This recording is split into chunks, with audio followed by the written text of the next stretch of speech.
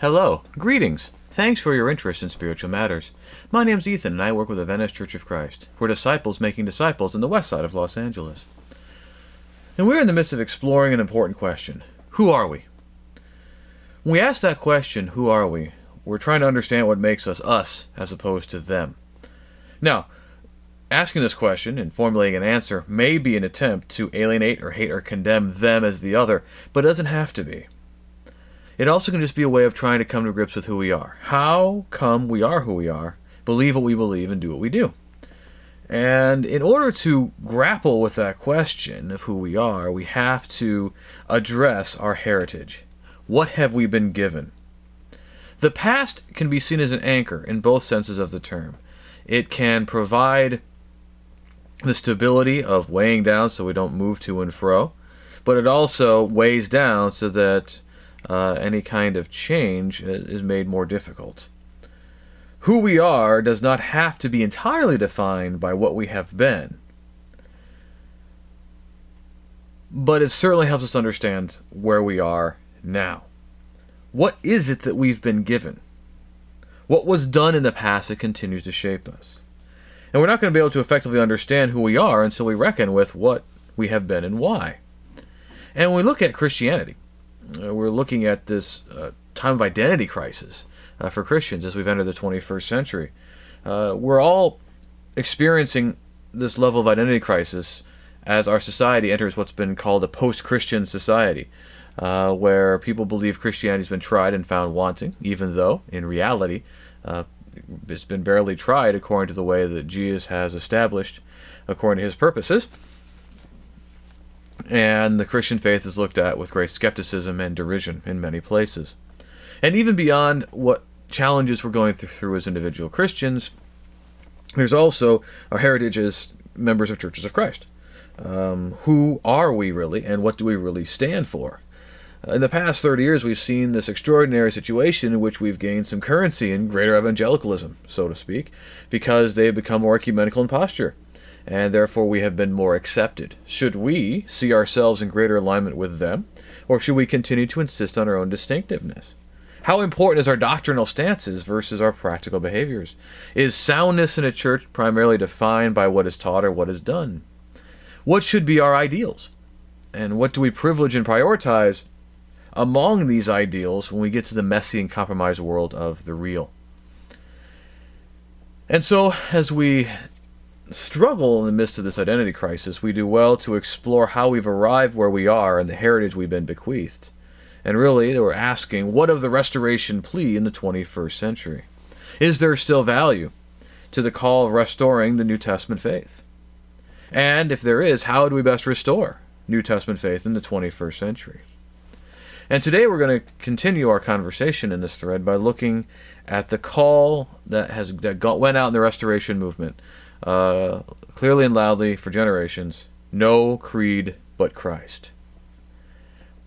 In order to be able to talk about that declaration of no creed but Christ, we have to ask what creeds are, and to see how they developed, and to see what the difficulties are that come along with creeds, and how we may contend for the faith without devolving into creedalism. Now, modern Americans today can be forgiven for asking what creeds are and why they would matter. Few things better exemplify the cultural victory of liberalism in terms of personal conscience and liberty than the diminishment of the creeds in modern Christian faith and practice. 200 years ago, Christians who conscientiously objected to a certain creed might well find himself out of association, maybe even employment. This was the fate that many of the earliest of the Restoration movement pioneers, Barton Stone and Alexander Campbell and others, found themselves under some kind of discipline by the Presbyterians because they would no longer subscribe to certain parts of the Westminster Confession.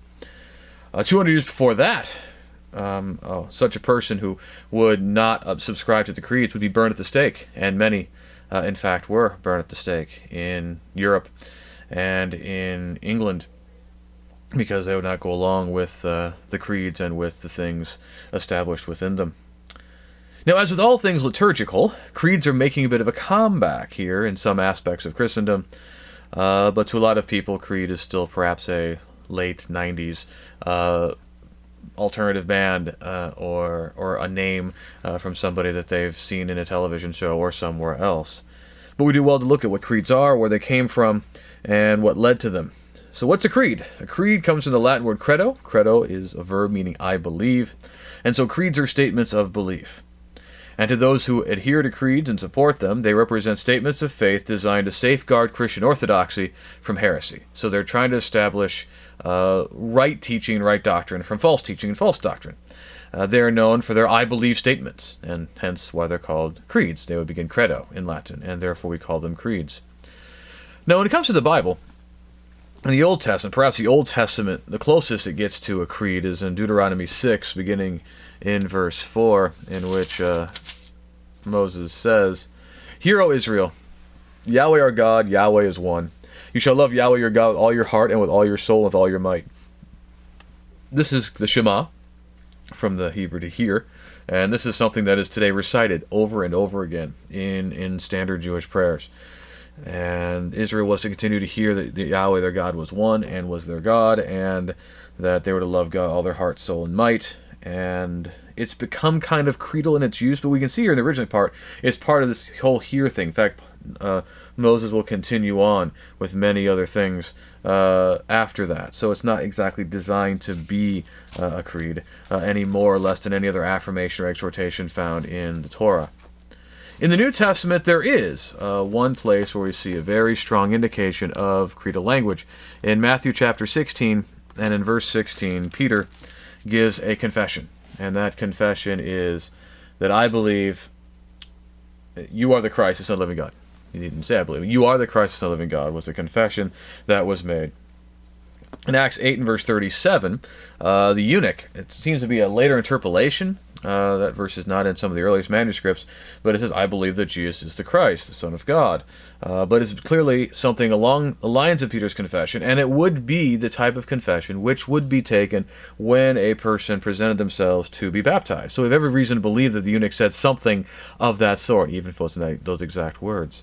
In 1 Timothy 6 and verse 13, Paul talks about how Jesus made the good confession before Pontius Pilate that he was the king, that he was the Christ.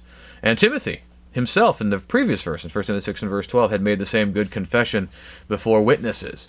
And Paul reminds him of this, that he might encourage him to fight the good fight of faith, to hold fast to the eternal life that he has found in Jesus. The Hebrews author expects Christians to hold fast to their confession in their lives in Hebrews 3:1, 4:14, and 10 in verse 23. And so that is why we suggest that there's no creed but Christ, that there is this declaration of here, I believe that Jesus is the Christ, the Son of the living God. This is a confession that is to be made. Now, a lot of people who believe strongly in creeds will find other indications of creedal language in the New Testament. It should not surprise us that people who believe in creeds are going to find creedal language in the New Testament. One such statement is in Philippians chapter 2, 5 through 11, regarding the nature of Jesus, that he and what Paul says there, and it seems to some people that he's quoting something that perhaps that they are already aware of. Have this mind among yourselves, which is yours in Christ Jesus, who, though he was in the form of God, did not count equality with God a thing to be grasped, but made himself nothing, taking the form of a servant, being born in the likeness of men, and being found in human form, he humbled himself by becoming obedient to the point of death, even death on a cross. Therefore God has highly exalted him and bestowed on him the name that is above every name, so that the name of Jesus every knee should bow, in heaven and on earth and under the earth, and every tongue confess that Jesus Christ is Lord, the glory of God the Father. It's very concise. It is very... there's a lot there, a lot to unpack there. It could well have been some statement that Paul had rehearsed many times before. It might have been something in a song or something, but there's no demand for something like that to be a creed. Now, 1 Timothy chapter 3 has a little bit better of a case, because in verse 16, Paul says, "Great indeed we confess is the mystery of godliness. He was manifested in the flesh, vindicated by the Spirit, seen by angels, proclaimed among the nations, believed on in the world, taken up in glory." So there's confession that is being given here. But even here, we're not exactly sure what's going on here. We don't know if Paul is formulating this for the first time. We don't know if this is a part of perhaps an early Christian hymn that was well known. It does seem to be poetic to some degree. It seems to not sit well with, as you're going to see, the historic creeds, because they do say things that are true about Jesus, but the teaching or exhortative function to try to make clear is not certainly there. Again, if you want to find creeds, you'll think this is a creed. But there's plenty of reasons to suggest that this may not be a creed. And just by what is said here, it's going to be very hard to make that leap, especially the idea that Paul would insist on this precise formulation to the detriment of any other. And that's what we're going to get into, is a really big issue with the creeds. And Paul doesn't call them such. They also could involve unofficial phraseology, providentially hindered, guide, guard, and direct us. Separate and apart are things that many participating Church of Christ will know, even though there's separate churches around the country, because the certain phrases kind of get picked up and used and moved around. And so common language might well be used as well. We just simply don't know. But the New Testament does expect the affirmation and practice of the faith. And the substance of the faith has its limits in what is made known to all the Christians through the apostles and their associates in Jude 1 and verse 3. So there's the faith, but at no point in the New Testament is there a codified, rehearsed summation or declaration of what that faith is beyond the statement that Jesus is the Christ, the Son of the living God. And that is why we say no creed but Christ. That Christ is important there, that yes, we have to agree that Jesus is the Christ, the Son of the living God. And the declaration of faith is valued not in terms of establishing orthodoxy as much as a commitment of faith to be lived out, because this confession demands repentance and reformation in conduct, which is what Paul and Hebrews author attest. That's why he mentions it. Paul, remember what you've confessed. Live that life of faith. Make good on your confession. Creeds don't. They don't demand anything of anyone. So the only creed for Christians is the truth that Jesus is the Christ, and that everything else is expected to flow from him. And that truth, because in him is the treasures of all knowledge and truth in Colossians 2, 1 through 9. So, after the death of the apostles, early Christians found themselves constantly in battle with various false doctrines and teachers, which is what Paul said would happen in 1 Timothy 4:1, that in latter times some will depart from the faith by devoting themselves to deceitful spirits and teachings of demons. And early Christian apologists would insist on what's called the rule of faith, which in its earliest formation involved what's called the deposit of faith. And the deposit of faith, a deposit is what you kind of hand over. Deposit, you put it in the bank. You've handed it over as a trust. And so what's the thing handed over in trust? Well, it's the substance of what is true in Christ, validated by the testimony of the apostles and their associates, that the faith was to be communicated. 2 Timothy 2:2, what you have heard from me in the presence of faithful witnesses, entrust to others that they may teach others. So you have this expectation that this message of what the faith is gets handed down from teacher to student to teacher to student, and so on and so forth. Now, by the 4th century, many had codified what they called the rule of faith into what would be known as the Apostles' Creed.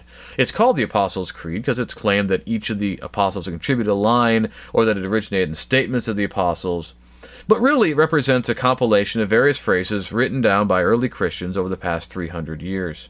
And the Apostles' Creed is as follows: I believe in God, the Father Almighty, creator of heaven and earth.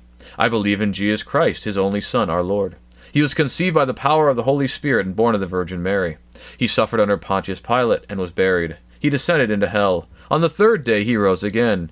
He ascended to heaven and is seated at the right hand of the Father. He will come again to judge the living and the dead. I believe in the Holy Spirit, the Holy Catholic Church, the communion of saints, the forgiveness of sins, the resurrection of the body, and life everlasting. Amen. Hell is understood here, and revised among some groups to simply refer to the realm of the dead. Catholic originally involved universal, not the denomination of Roman Catholicism, and many have revised it to the Holy Christian Church. Now, is there anything to disagree with substantively? Well, we might have some issues with he descended into hell. Yes, Jesus did experience time in the afterlife. Yes. So that's what it's getting at. How much more to be expanded upon that, the harrowing of hell or other doctrines, is another discussion for another day. So that would maybe be kind of some concern about exactly how that gets written. That's why it sometimes just gets revised to say realm of the dead. Now, the Apostles' Creed was intended to enshrine in Christian orthodoxy against the Gnostics, the Ebionites, who were the Jewish Christians, and any other sectarian group of the day. And this movement of confession from belief in Jesus as the Christ to and insisting that, okay, you believe that, you say you believe that, go live it, is now made to be a rehearsing of statements of belief. This defines the first few centuries of Christianity.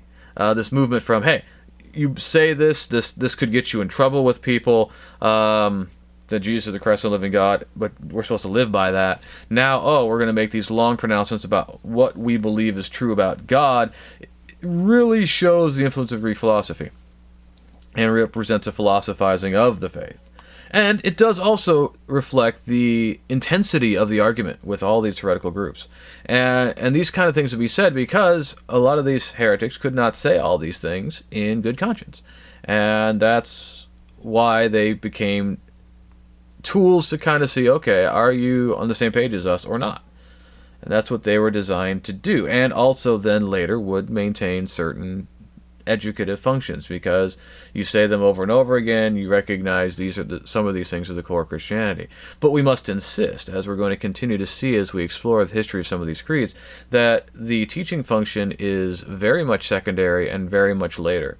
That the primary function of these creeds was to delineate what is orthodox, i.e. what they believe to be true, versus what they believe to be of the realm of heresy, and to delineate who is in from who is out. That they're inherently sectarian documents. And we see this very much with the development of and insistence on the Niceno-Constantinopolitan Creed. You have never heard of the Niceno-Constantinopolitan Creed? No, you've probably heard of the Nicene Creed, though. And it's the same thing. The Nicene Creed originally comes out of the Council of Nicaea in 325. That's worth talking about the Council of Nicaea, because the Council of Nicaea is apparently where all the conspiracies took place. If you asked anybody, it's where the Bible is fixed, it's where they decided to meet on Sundays, it's when they decided to start the Illuminati. You just ask people and you'll have all kinds of crazy things. And it all kind of centers on Nicaea. When Nicaea, in its historical reality, was called by the Emperor Constantine to deal with Arianism and dealing with the prospect of division in this new church Christianity that the emperor had now adhered himself to. What is Arianism? Well, Arianism comes from Arius, who was an Egyptian monk of the 3rd century, who claimed that Jesus was the greatest of created beings, but still of the creation. That's a really highly oversimplified understanding of Arianism. For our purposes, we could spend a whole sermon talking about Arianism, but that's for our purposes. Jesus is a created being, therefore he is not on the exact same level as God. A lot of people found Arianism persuasive, and division, schism, was a very strong possibility. In the Council of Nicaea, we have a very famous scene where Nicholas of Lyra famously punched Arius. The Saint Nicholas of Lyra would eventually become the guy that we would know as Saint Nick, as in Santa Claus, who in his original form punched the heretic Arius. Arius was declared heretical at the Council of Nicaea, and the Nicene Creed was written so that Arians could not say it without compromising their Arianism. That's why it has in it begotten, not made. And that's how it would delineate the Orthodox from the Arian, to separate out the Arians from all the Orthodox who understood, the faith according to the Nicene Creed. It's kind of ironic, since how people think that the Council of Nicaea is where the game was fixed, because for over 50 years, Arianism became ascendant afterward, because a lot of the bishoprics around the Roman Empire were starting to be filled by Arians. And a lot of the emperors would either align with the Arians or try to find some kind of middle ground between the Arians and the Orthodox.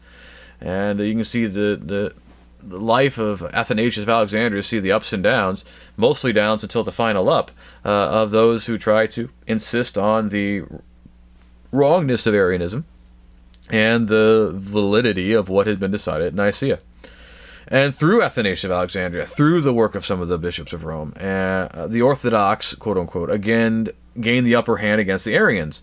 And so there was a Second Ecumenical Council of Constantinople, called in 381, that re-ratified the Nicene Creed, modified it. They removed some of the anathemas, cursing certain people, and adding some aspects of the Holy Spirit, since by this time the Pneumatomachians, those who fought against the Spirit, had come up, denying the full divinity of the Holy Spirit. And so what we call the Nicene Creed is really the Niceno-Constantinopolitan Creed, because it's all that. And this is how the Nicene Creed, or Niceno-Constantinopolitan Creed, reads. We believe in one God, the Father, the Almighty, maker of heaven and earth, of all there is, seen and unseen. We believe in one Lord, Jesus Christ, the only Son of God, eternally begotten of the Father, God from God, light from light, true God from true God, begotten, not made, one in being with the Father. Through him all things were made. For us, men, and our salvation, he came down from heaven. By the power of the Holy Spirit, he was born of the Virgin Mary, and became man. For our sake he was crucified under Pontius Pilate. He suffered, died, and was buried. On the third day he rose again according to the Scriptures. He ascended into heaven and is seated at the right hand of the Father. He will come again in glory to judge the living and the dead, and his kingdom will have no end. We believe in the Holy Spirit, the Lord, the giver of life, who proceeds from the Father. In the original, later in the West, the word filioque in Latin, and the Son is added. With the Father and the Son he is worshipped and glorified. He has spoken through the prophets. We believe in one holy, Catholic, and Apostolic Church. We acknowledge one baptism for the forgiveness of sins. We look for the resurrection of the dead and the life of the world to come. Amen. You mentioned that the introduction of the word filioque later on. That would become the defining dogmatic division between the Roman Catholic and Eastern Orthodox churches in 1054, and the theological basis upon which they both anathematized each other. The Catholics for adding it to it, and the Orthodox for denying the principle that the Spirit proceeds from the Father and the Son. And rarely has there been more fighting and animosity over a single word, as there is with the filioque. A similar creed, which is called the Athanasian Creed, allegedly written by Athanasius, but probably originating in Spain in the 6th or 7th centuries, was formulated and considered authoritative, and it went to even greater specificity in its opposition to Arianism. I encourage you to find it online. I'm not necessarily going to bore you to tears by reading it also, but it goes along with the Niceno-Constantinopolitan Creed. Now again, is there much to argue with it substantively? Not much, really, no. Nor with the Athanasian Creed. But the issue again is the story of its formulation and its purpose. It's nakedly sectarian in character. It's designed to ferret out Arianism, to make a distinction between the Orthodox and the Arians. And even that phraseology that we use, what does Orthodox mean but right belief? The victors receive the spoils. And so we call it the Orthodox position because it's the position that ended up being ascendant. It ended up being the consensus view. Afterwards, Arianism would be spread among the pagan German nations because some of the Arian monks went out and evangelized there, but eventually would be almost entirely eliminated by the end of the first millennium. Although to this day, in their ignorance, many Bible students stumble into it or related heresies like modalism, Sabellianism, and a few others. Now, many people who are believers in creeds, the creedalists, will claim the Holy Spirit was involved in the guidance of these movements. That, hey, orthodoxy was maintained, the schism was averted, and perhaps they have a case with the Nicene Creed and how it all turned out, but they certainly don't have that case in the next instance, which involves the Confession of Chalcedon, or the Chalcedonian definition. Now, right after the whole issue with Arius and Arianism got sorted out, and the Niceno-Constantinopolitan Creed was established, and Arianism was fully denounced in the churches, another massive disputation entered Christendom, primarily in the East, which involved politics and factionalism as much as anything actually substantive about the nature of Jesus. On the one side, you have the Antiochenes of Antioch of Syria, represented by Nestorius and what would eventually be deemed Nestorianism, which we officially call radical duophysitism. The idea that Jesus is fully, almost separately, two natures, human and divine. The point of contention was Nestorius wasn't entirely comfortable calling Mary the Theotokos, the God-bearer. He preferred simply Christotokos, the Christ-bearer. On the other hand, the Alexandrians, represented by Cyril of Alexandria, and in its most extreme form, Eutychus, who espoused Eutychianism, which is officially monophysitism, which is Jesus' humanity was basically swallowed up by his divinity and of that one nature. Nestorius and the Antiochenes almost certainly did not believe in Nestorianism. Their opponents took their views to an extreme they themselves did not. Now, Cyril of Alexandria is a very powerful bishop, and he leveraged his power and influence to demonize Nestorius and Nestorianism. The Council of Ephesus in 431 condemned Nestorius and affirmed Cyril. But a second Council of Ephesus was called in 449, which affirmed Monophysitism. This was not attended by delegates from Rome and would be known as a robber council. And so in order to try to sort this mess out, a council was called in Chalcedon, which is near Nicaea and near Byzantium, I believe, Constantinople, in 451. And it attempted to navigate the waters between Nestorianism and Monophysitism. It didn't come out with what we call a creed exactly, but it did come out with what is called the definition or confession of Chalcedon. And this is it. We then, following the Holy Fathers, all with one consent, teach people to confess one and the same Son, our Lord Jesus Christ, the same perfect in Godhead and also perfect in manhood, truly God and truly man, of a reasonable soul and body, consubstantial with the Father according to the Godhead, and consubstantial with us according to the manhood, in all things like unto us without sin, begotten before all ages of the Father according to the Godhead, and in these latter days, for us and for our salvation, born of the Virgin Mary, the Mother of God, according to the manhood, one and the same Christ, Son, Lord, only begotten, to be acknowledged in two natures, inconfusedly, unchangeably, indivisibly, inseparably, the distinction of natures being by no means taken away by the union, but rather the property of each nature being preserved, and concurring in one person and one subsistence, not parted or divided into two persons, but one and the same Son, and only begotten God, the Word, the Lord Jesus Christ, as the prophets from the beginning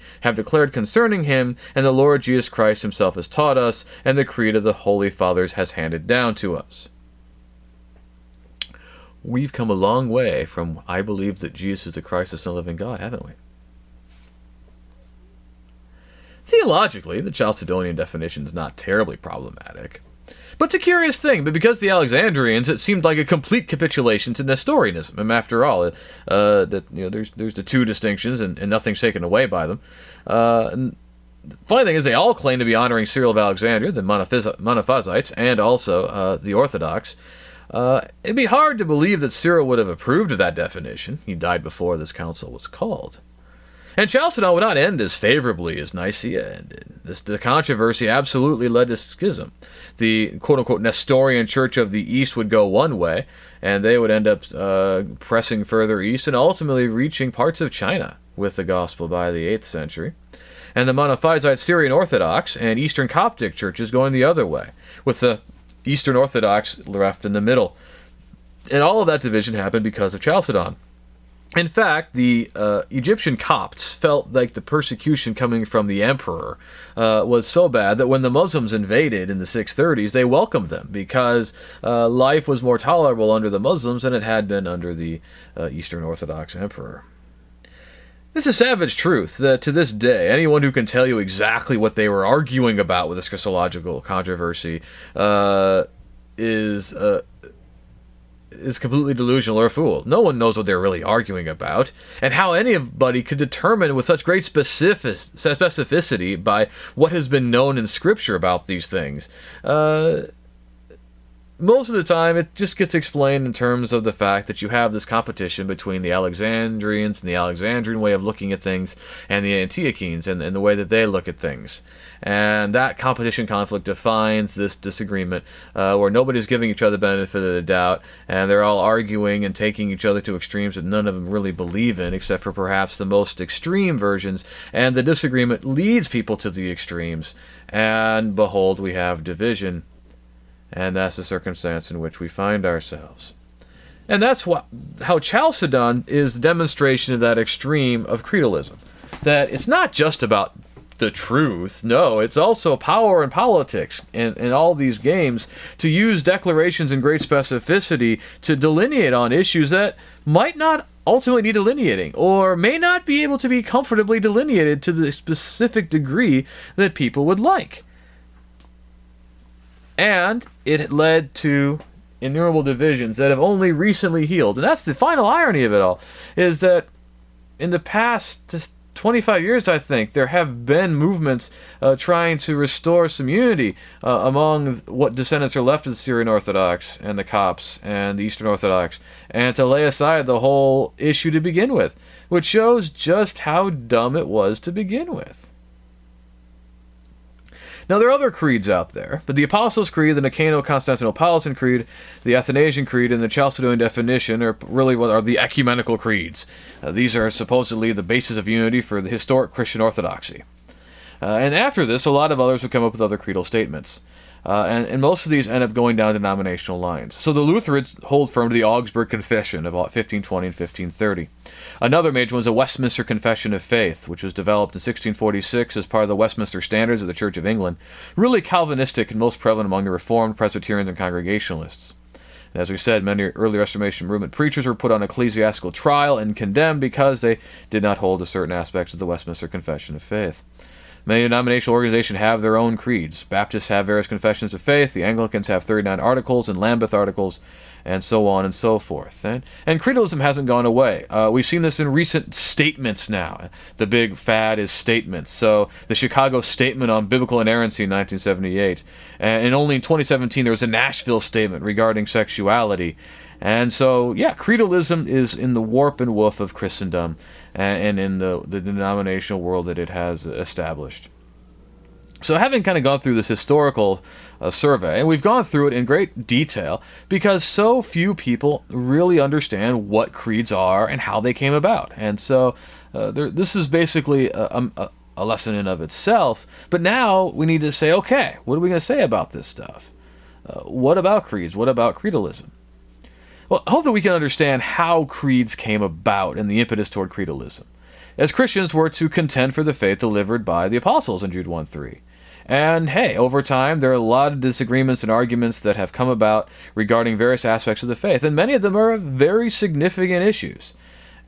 And statements can help to clarify theology, to work through its implications. And hey, like I said, the substance of these historical, quote-unquote, ecumenical creeds is generally theologically unproblematic. And really, what's more important even than those creeds are the arguments which led to these creeds that are really important in their clarifications. Really important to read the arguments that were being used by Athanasius against Arianism. Very powerful stuff to really show what the problem really is with Arianism. Absolutely. And through statements, it's very easy to communicate and teach essences of the faith and aspects of the faith. And yes, you have statements like this, it can sometimes expose wolves in the middle of the sheep, those who have at least enough integrity that they won't actually sign on to saying something they don't really believe to be true. Although, if they're going to be duplicitous, they might say it anyway and redefine their own words or just keep up an appearance. So creedalism is completely understandable, but the basic confession that Jesus is the Christ, the Son of the living God, was sufficient in early Christianity.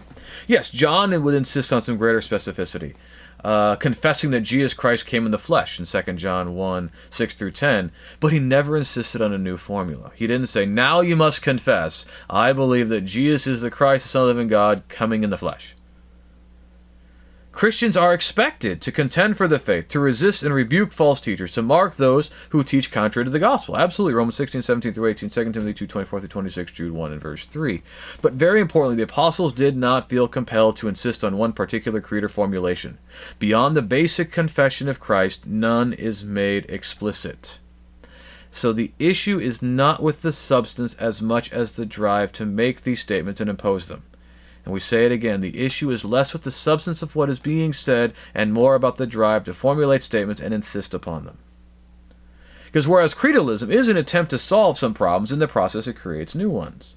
Again, it's inherently sectarian. The point of creeds is to define certain beliefs as these are in beliefs, therefore these others are out beliefs.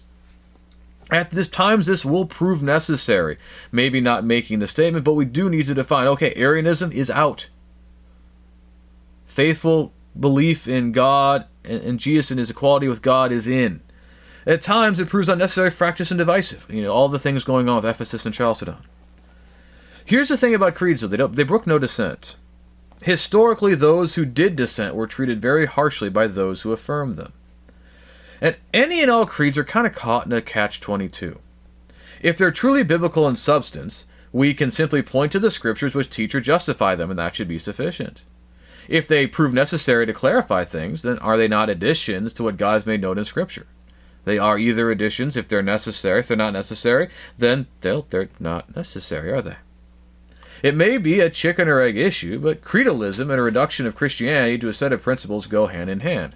Now, what do you mean by chicken or egg issue? Well, maybe it was a movement toward a more Greek philosophical view of the faith that led to creedalism, or maybe the move toward creeds made it easier to reduce the faith to a set of propositions like in Greek philosophy.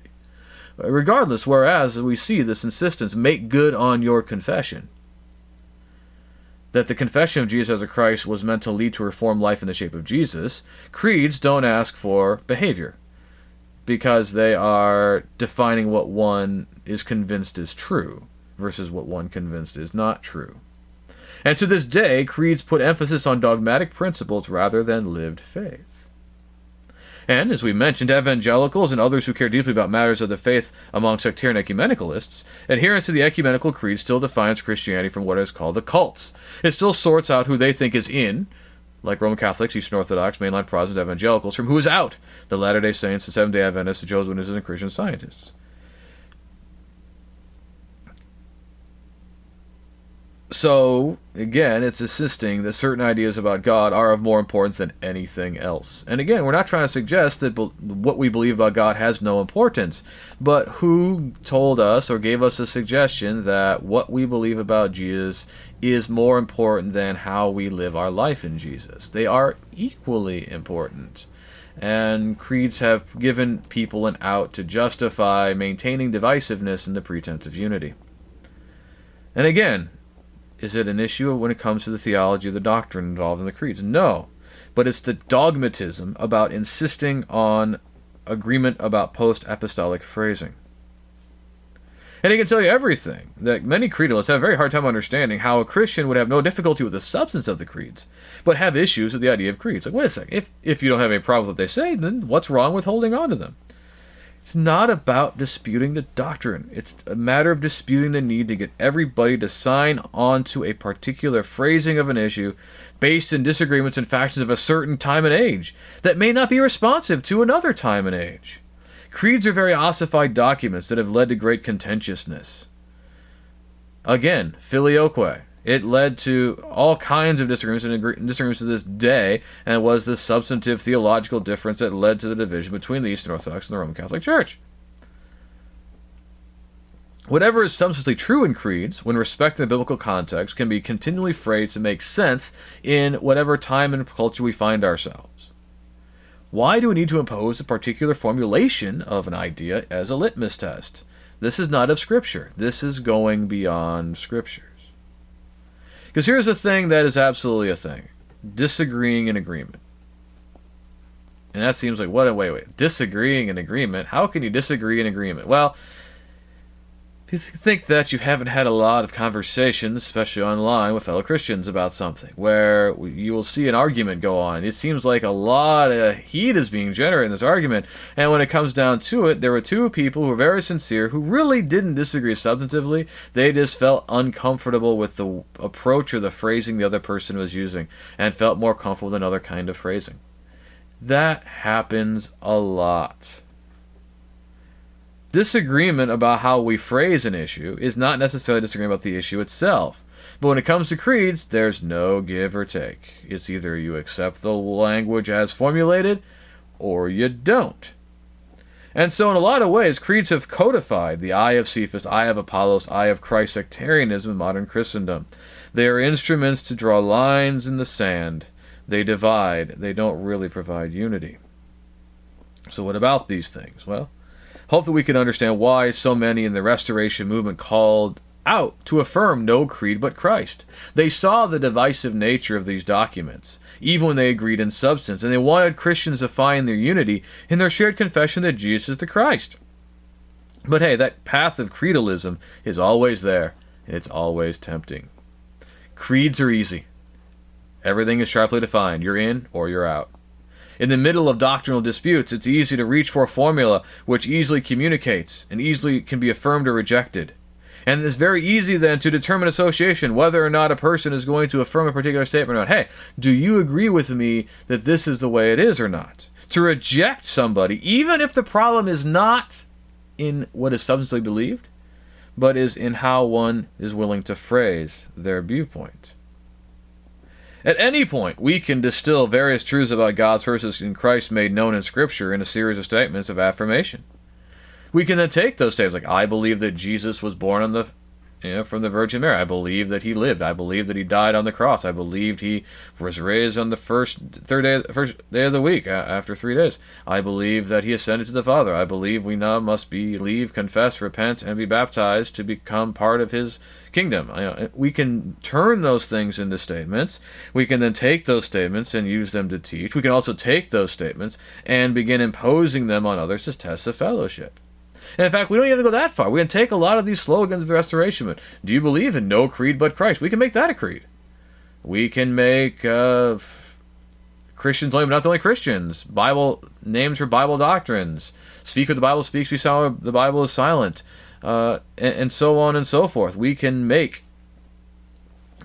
functionally creedal statements out of these. We can also take arguments made in the past in a very specific context and impose their formulation, their phraseology, even when perhaps they no longer make sense or they did not take the holistic view of the whole situation. The all-sufficiency of the church, for instance. The kingdom is the church.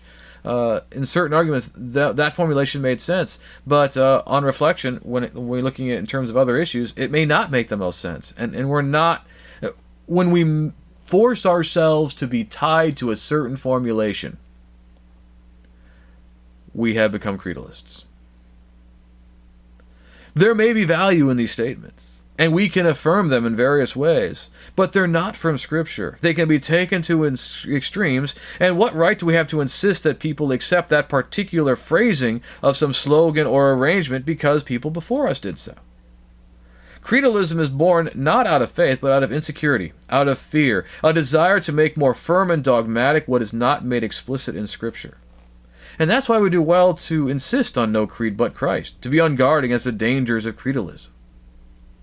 On the other hand, we have to recognize the strengths behind some aspects of creedalism, and find ways of honoring those needs and strengths without insisting on creeds. Again, creeds can be an effective way of instruction. And we do well to find ways to communicate the gospel and the kingdom simply in ways that we can provide an exhortation to others, and they can provide that in others in turn, according to 2 Timothy 2 and verse 2. We shouldn't make it overly complicated for the sake of making it overly complicated. The creeds have provided some level of understanding about the nature of God in Christ. It's very easy for us to completely neglect the issues of modalism, of Arianism, of the nature of Jesus, because that's all been settled with all these things in the past. But we neglect those things to our peril, because on all these issues, the heresies involved are a lot easier than orthodoxy. Well-meaning Christians and sincere Christians have many times lapsed into these different heresies because it just seemed to make more sense to them. It's a way of flattening out the very complicated mysterious nature of God. I myself have spent many opportunities trying to dissuade faithful Christians from modalism. At first, Sabellianism made a little bit more sense to me about the nature of Jesus just being, okay, he's God in the flesh, right? So he's the spiritual nature of God in a body. Okay, there you go. That seems to make sense. And realize, wait a second, if that's the case, then the spiritual side of man never got redeemed. So that's why he has to be both, when he's being fully God and fully man, means that he is man in terms of soul, spirit, and body, not just body. And so there you go. That's one of those things where, upon further reflection, when you start realizing some of these things, why did Arianism or Docetism get popular in the 19th century? People went to extremes because, some of the people were explicitly rejecting creeds, actually, and rebelling against them.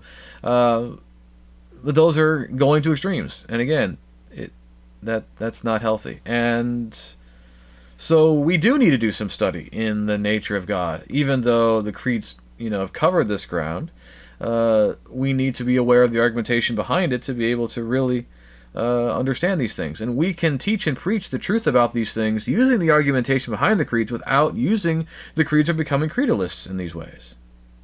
And that's how we can resist creedalism and insist on no creed but Christ. We confess that our belief is that Jesus is the Christ, Son of the living God, that we will teach and preach the gospel proclaimed by the apostles and their associates in the New Testament.